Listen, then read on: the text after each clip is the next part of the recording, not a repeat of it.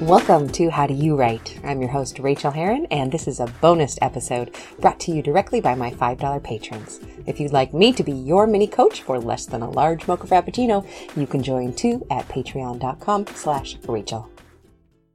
Well, hello writers. Welcome to episode number 184 of How Do You Write? I'm Rachel Herron. Thrilled that you're here with me on this mini episode. If you are one of those people who hears numbers and remembers them, just please know I have been dreadfully confused verbally about what number episode I'm on. I think I've been telling you I've been on 186, 187. I'm actually on 184. The numbers are right in your podcatcher. If you hear me in the past say something, you're like, where did I miss 3 episodes, 4 episodes, maybe 10 episodes? I don't know. I was just getting it wrong. So you can disregard that. Welcome. I've got some questions to answer. These are from the $5 patrons. And thank you, patrons, as always, for supporting me in this mini coaching way. I really like to collect them and go through them. I'm going to try to get through 3 today. You can always check out that patron level at patreon.com/Rachel.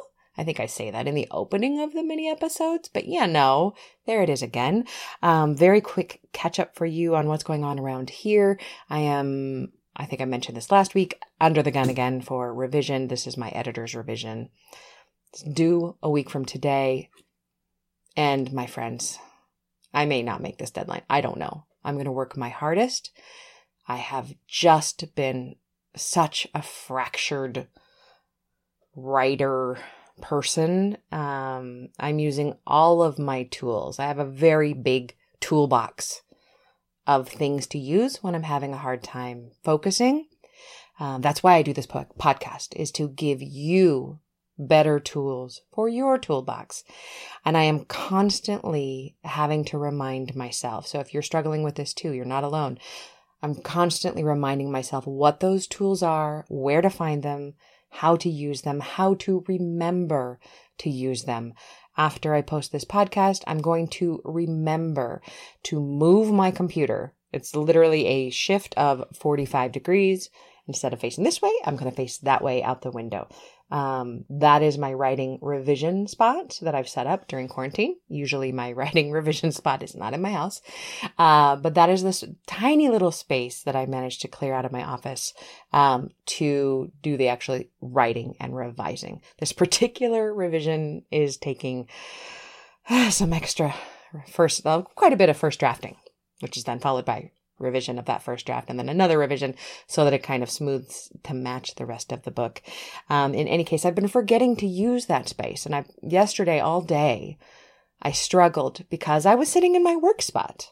This is where I do my busy work. This is where I do my email and my podcasts and my marketing. What little I do. I forgot to go to my writing space, and all day I had the squirrel brain. So I just forgot that tool. Speaking of tools, I would like to, before we get into questions, tell you about something really special that's being offered by my friend and co-host of the podcast, The Writer's Well, Jay Thorne. He is offering something really cool. He is kind of the master of the scene as a tool, using each scene and making it as strong as it can be. I have actually signed up for this free course. It's completely free.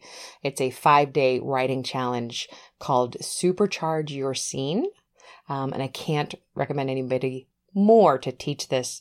So it's at superchargeyourscene.com. You just sign up. It's free. Then you are in it. You're going to do prep work, talk about why you must write a scene, how to frame it, how to ignite the motivations of your protagonist and your antagonist, how to guarantee that your scene or article explodes on the page. Oh, that's what I need because my people talk a lot.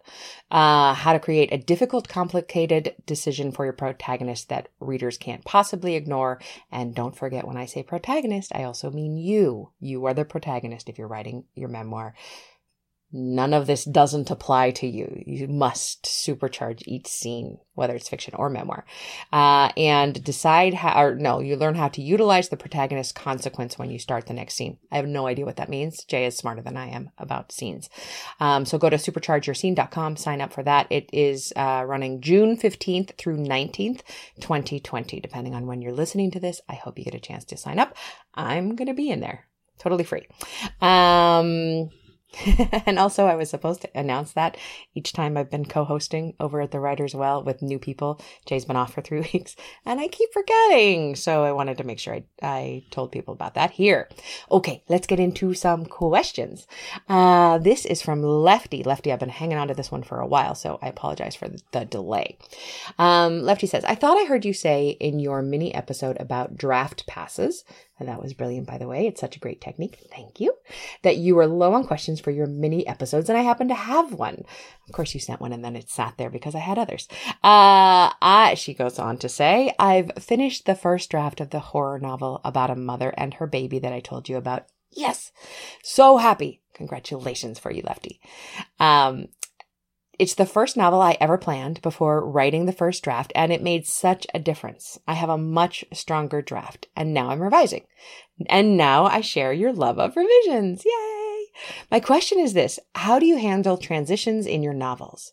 By transition, I mean a paragraph or two that tells the reader that time has passed and what the characters did during this period of time without it being a fully formed scene. How do you keep them interesting? How do you know when you've got too much of them or when you should add one? I feel like mine are weak at the moment and I don't know what to do about it. Thank you so much. Lefty, this is such a good question.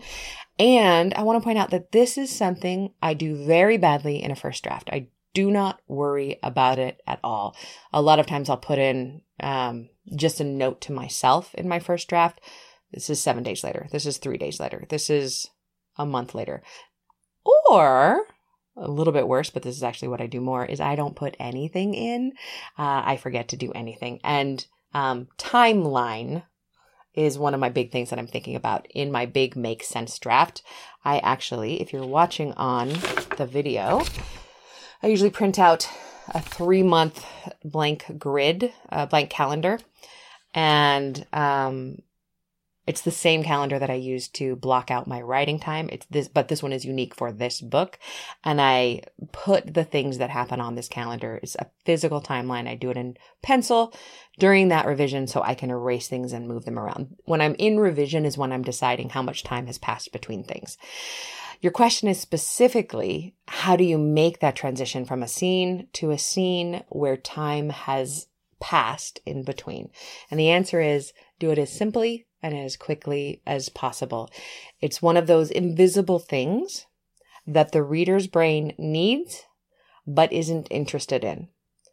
So in order to do it in you can do it in a boring way. You can say 9 days later, she opened the door to the grocery store. That's pretty boring, but it gets the job done and it's basically invisible to the reader. It's like he said, she said. They convey information that the back of the reader's mind picks up on and stores, but isn't going to slow them down. A little bit more interesting of a way to do it, I can hear my cats fighting in the background, is to give it a sentence or two, something like 3 grocery deliveries. Let's see, 3 grocery deliveries, 47 emails, and 117 forgetting to shut the cabinet drawers. Lacey walked back into the grocery store. You know what I mean? So it's giving a capsule snapshot of what has happened before this next scene. The thing to avoid is a really boringness. Like on Tuesday, Lacey stayed in bed. On Wednesday, Lacey answered the phone 7 times and managed to work for 2 hours. On Thursday, wherever we are in the week, you don't need to fill the reader in on everything that has happened between the time. What you do need to mention or gloss over is anything that applies to your plot or that is kind of a better, more lyrical way to get there. It doesn't have to be very lyrical. Like I said, again, it's just got to convey the impression that time has passed and readers don't really care how you do it. So my really short answer is do them as quick as you can and as simply as you can. I can never find this quote, but if anybody wants to look it up for me, I've been looking for it. Somebody famous said something like, sometimes you just have to get your character to open the door. Open parentheses. He opened the door. Close the parentheses. There, the door is open. Sometimes you just have to you have to tell something, and you just do it flatly. It's done. You can move on to the interesting part of the book. So, Merrill says, recently RWA is going through, let's hope it's a temporary clusterfuck. And until they figure out their shit is not an organization I want to be part of. Same. That being said, I want to find a place where I do belong and can be part of a community of writers. This is especially difficult since I am living in Korea for the next few years and I am not on a base or anything like that. Are there places that offer that sense of community and maybe resources that can help writers, preferably of all genres and levels? I do not know, May. This is such a difficult question. RWA was such a good thing, but it had this underlying systemic racism that is the underpinnings of American society. It was just baked into its very DNA. So untangling that is going to be a big job, and I am not going to be part of that, as I have made clear on this show. I don't hold much hope for RWA really changing, although I have heard that they're doing some things that could help. I don't know. I'm just keeping an eye on that. In terms of an organization that kind of includes everybody, there isn't one. And I am not meaning to, you're helping me to do this. I am not doing this to toot my own personal horn or whatever phrase you want to use for that. But I do have a free Slack community. There are about 400 of us in there. It goes from absolutely no participation, like no one's interacting in there, to really, really busy. It is user driven. I am trying to be more active in there. I just put a sprints channel into our community. So as soon as I did, somebody said, I'm going in 10 minutes. Who wants to join me? So I'm going in at 10 a.m. Pacific Standard Time this morning, which is in about an hour and 7 minutes. And I posted that in there. So you can see when I am working, and you can work alongside me if you want. You can work alongside other people.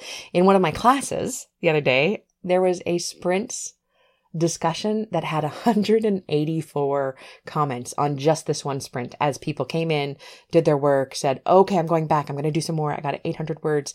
And they would just type back to each other, back and forth. It was so freaking inspiring. So we're going to do that over in my Slack channel.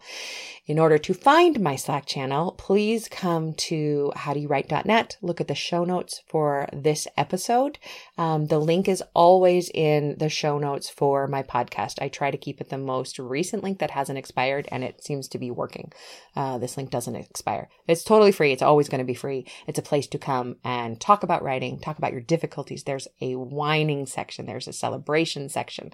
I would love, love, love to have you there if you're not in it already. And I know that you are probably... Isn't that creepy when my dogs walk in my room and my door creaks like that? I was genuinely a little bit scared. May, I know that you were listening. You were hoping that I would tell you about some awesome resource that is out there that doesn't really exist as far as I know. Again, if somebody's listening to this and they're like, oh, I know what that community is. It's all genres, all levels. Everyone is welcome. Please come put that in the comments at howdoyouwrite.net, because I would really love to know if there is something. But in the meantime, if you want to join my Slack community of writers, please do. It's an awesome, awesome place. Okay, and the last question is from Tuomas. Hello, Tuomas. He says, how early should I start building my reader base, mailing list, etc.? I'm in the early stages of revising my first book, and I have no online presence as a writer. Since my life is so hectic, I can only write about an hour a day, and I'm not keen on diverting my writing time to trying to build a following while I'm still working on the manuscript. But do you think it would be worth it at this point, even if it will dramatically slow down finishing the book? I'm so excited to answer this one because the answer is no. Do not try to build up a fan base, mailing list, anything of the sort while you're writing, revising, polishing, getting editor revisions, anything else on a first book. The exception to this is if you want to be traditionally published and you want to get an agent and you want to impress them and the editor she will sell it to, then definitely get an online presence and get 100,000 followers. That will impress an agent or an editor. Anything under 100,000 followers, they don't care about. I have been on social media forever and I have a good following. I probably have, I don't even know how many I have. I think maybe 6,000 on Facebook over both professional and personal pages. I'm looking at Twitter, which is probably my preferred online presence. I have 4,800 people. Let me glance at Instagram, and I will tell you basically what I'm proving to you is that I have been working on this for a long time, trying to build up a following. I have less than 3,000 followers on Instagram. There's no way you're going to get to 100,000 followers unless you're like some kind of like internet, YouTube superstar kind of thing. So for us mere mortals, they don't care. Knowing that you have 25 people on your mailing list or even 2,500 does not matter to an agent or an editor. So there's no reason to do it. Besides, the whole point is, and I think this is what a lot of people get frustrated about, is that how are you supposed to get somebody on your mailing list as a writer if they can't read anything by you and they don't know they want to read anything by you? So what's important is when that first book goes out, whether it is self-published or traditionally published, you make sure that you have a way to capture those fans in any way that they come to you. You want, the ideal way is the number one way, like ignore everything else. The number one way is to get their email somehow. That might require, writing a short story that's a lead-in, a prequel to your book, that they can opt in when they read, or offering them a short story when they read your first book and say, here's a short story that follows the character in the next few months of their lives. Opt in for that. Opt into my mailing list to receive that for free. If it's a memoir, you can offer to tell them another story that didn't fit in the book that they might want to know about that's either funny or dramatic or poignant. Get them on your mailing list that way. The reason a mailing list is the most important thing you can have is that they are your subscribers. You can move them around from different platforms that you keep them on. A lot of people start with MailChimp because it's a good place to start. It's free up to X number of, I think, a couple thousand subscribers. You can move them. If you don't like MailChimp, you can go somewhere else. You own that list. You don't own anything else. You don't own Instagram. You don't own Twitter. You don't own Facebook. And those can change at any point. You cannot rely on followers on those kinds of places. The thing about a mailing list is you never, ever, no matter who you are and no matter how much you love someone, you never subscribe a family member or a friend, even a close writing friend, to your email list without having them opt in. That's the way to keep your mailing list clean when you get it. Don't put your 25 best friends on it. Ask them to opt in and always allow them, by using a service, to have an unsubscribe button. Unsubscribes happen. They are good. They're self-selecting themselves out of your range because they're not your reader anymore if they unsubscribe. Fantastic. We love that. But it is not anything you need to worry about now until the first book is, if not out there, it is going out there, and you put the link in or the URL if it's a print book where they can type in and find you, get on your mailing list. That's the most important thing. So yes, don't worry your head about it at all until later. There's no reason to. Let's see. A follow-up question. When a writer is looking for an agent, how much, I guess I should have read the questions again before I started talking about them. When a writer is looking for an agent, how much weight do the agents put on writers' existing reader base and literary presence? 0.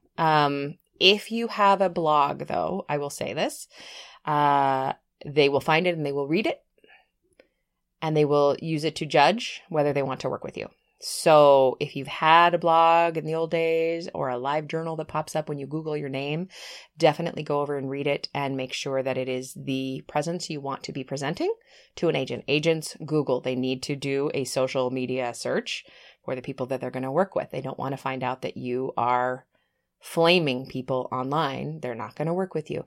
My agent picked me up because she liked my book, but she loved my voice on my blog.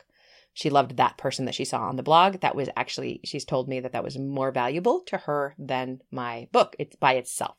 So the fact that I had a 12-year-old blog at that point was something. Don't start a blog if you're looking for an agent or representation. That's not useful. They don't care. They really don't care. You are a newbie. You're a debut author, and that brings with it its own awesomeness. Publishers really love debut authors. There's a reason that they presented Stolen Things, my first novel under R.H. Herron, as a debut author. I was talking about it on the Draft to Digital Spotlight the other day, but that really bothers me. I feel like it is lying, but it is legally allowable, and it is what publishers want. Target wants to have debut authors in their store. Things that are new and shiny appeal to customers. So yeah, it's just a bonus that you're a debut and that you don't have any of this thing behind you. Let's see. Number 3, I am a Finnish immigrant and I have been considering coming up with an author name that is easier for readers since my main target audience will be Americans. It's a toss-up though, because foreign names do have a certain flair in at least some people's minds. My American wife always says my first name, Tuomas, sounds weird to Americans. Tuomas, I've never thought that. So the author name could be as simple as just changing my first name to Thomas and keeping my last name. Your last name, which I know, and you haven't said it here, so I won't say it, is easy to pronounce and easy to spell phonetically. The other thing is your last name is unique. It is not, you're not Thomas Brown. You're not Thomas Smith or Jones. So I while I disagree with your wife, Tuomas is said like it's spelled, and it is spelled phonetically. Anybody could spell that. It is not a bad idea to think about using Thomas and your last name, because the combination of two unique names is sometimes problematic. So I would say it's not a bad idea to consider Thomas plus your last name. That said, if you love your name and want to keep it, do it. It is author's choice. You get to do that. Yours is not like a Czech name with 17 consonants and a bunch of phonetic combinations that we don't normally see. It is not difficult. So you get to make that decision. So that is the total of the questions. I've got another one here, but actually I might be answering that in a different way in an episode upcoming. So to my $5 patrons, to whom I am your mini coach, I'm ready for some more questions, please. You can send them to me in email or through Patreon or on Twitter or wherever you can find me. So I've got to get back to this revision now. I hope that you all are hanging in there through the pandemic, that you're healthy, that you're safe, and that hopefully you are writing. Oh, and you should come join my Slack if you haven't already. I would love to see you there. Let's form a community, a real community. It's already there, so come join it. All right, my friends, happy writing. Thanks so much for joining me on this episode of How Do You Write? You can reach me on Twitter, Rachel Herron, or at my website, rachelherron.com. You can also support me on Patreon and get essays on living your creative life for as little as $1 an essay at patreon.com/Rachel, spelled Rachel. And do sign up for my free weekly newsletter of encouragement to writers at rachelherron.com/write. Now go to your desk and create your own process. Get to writing, my friends.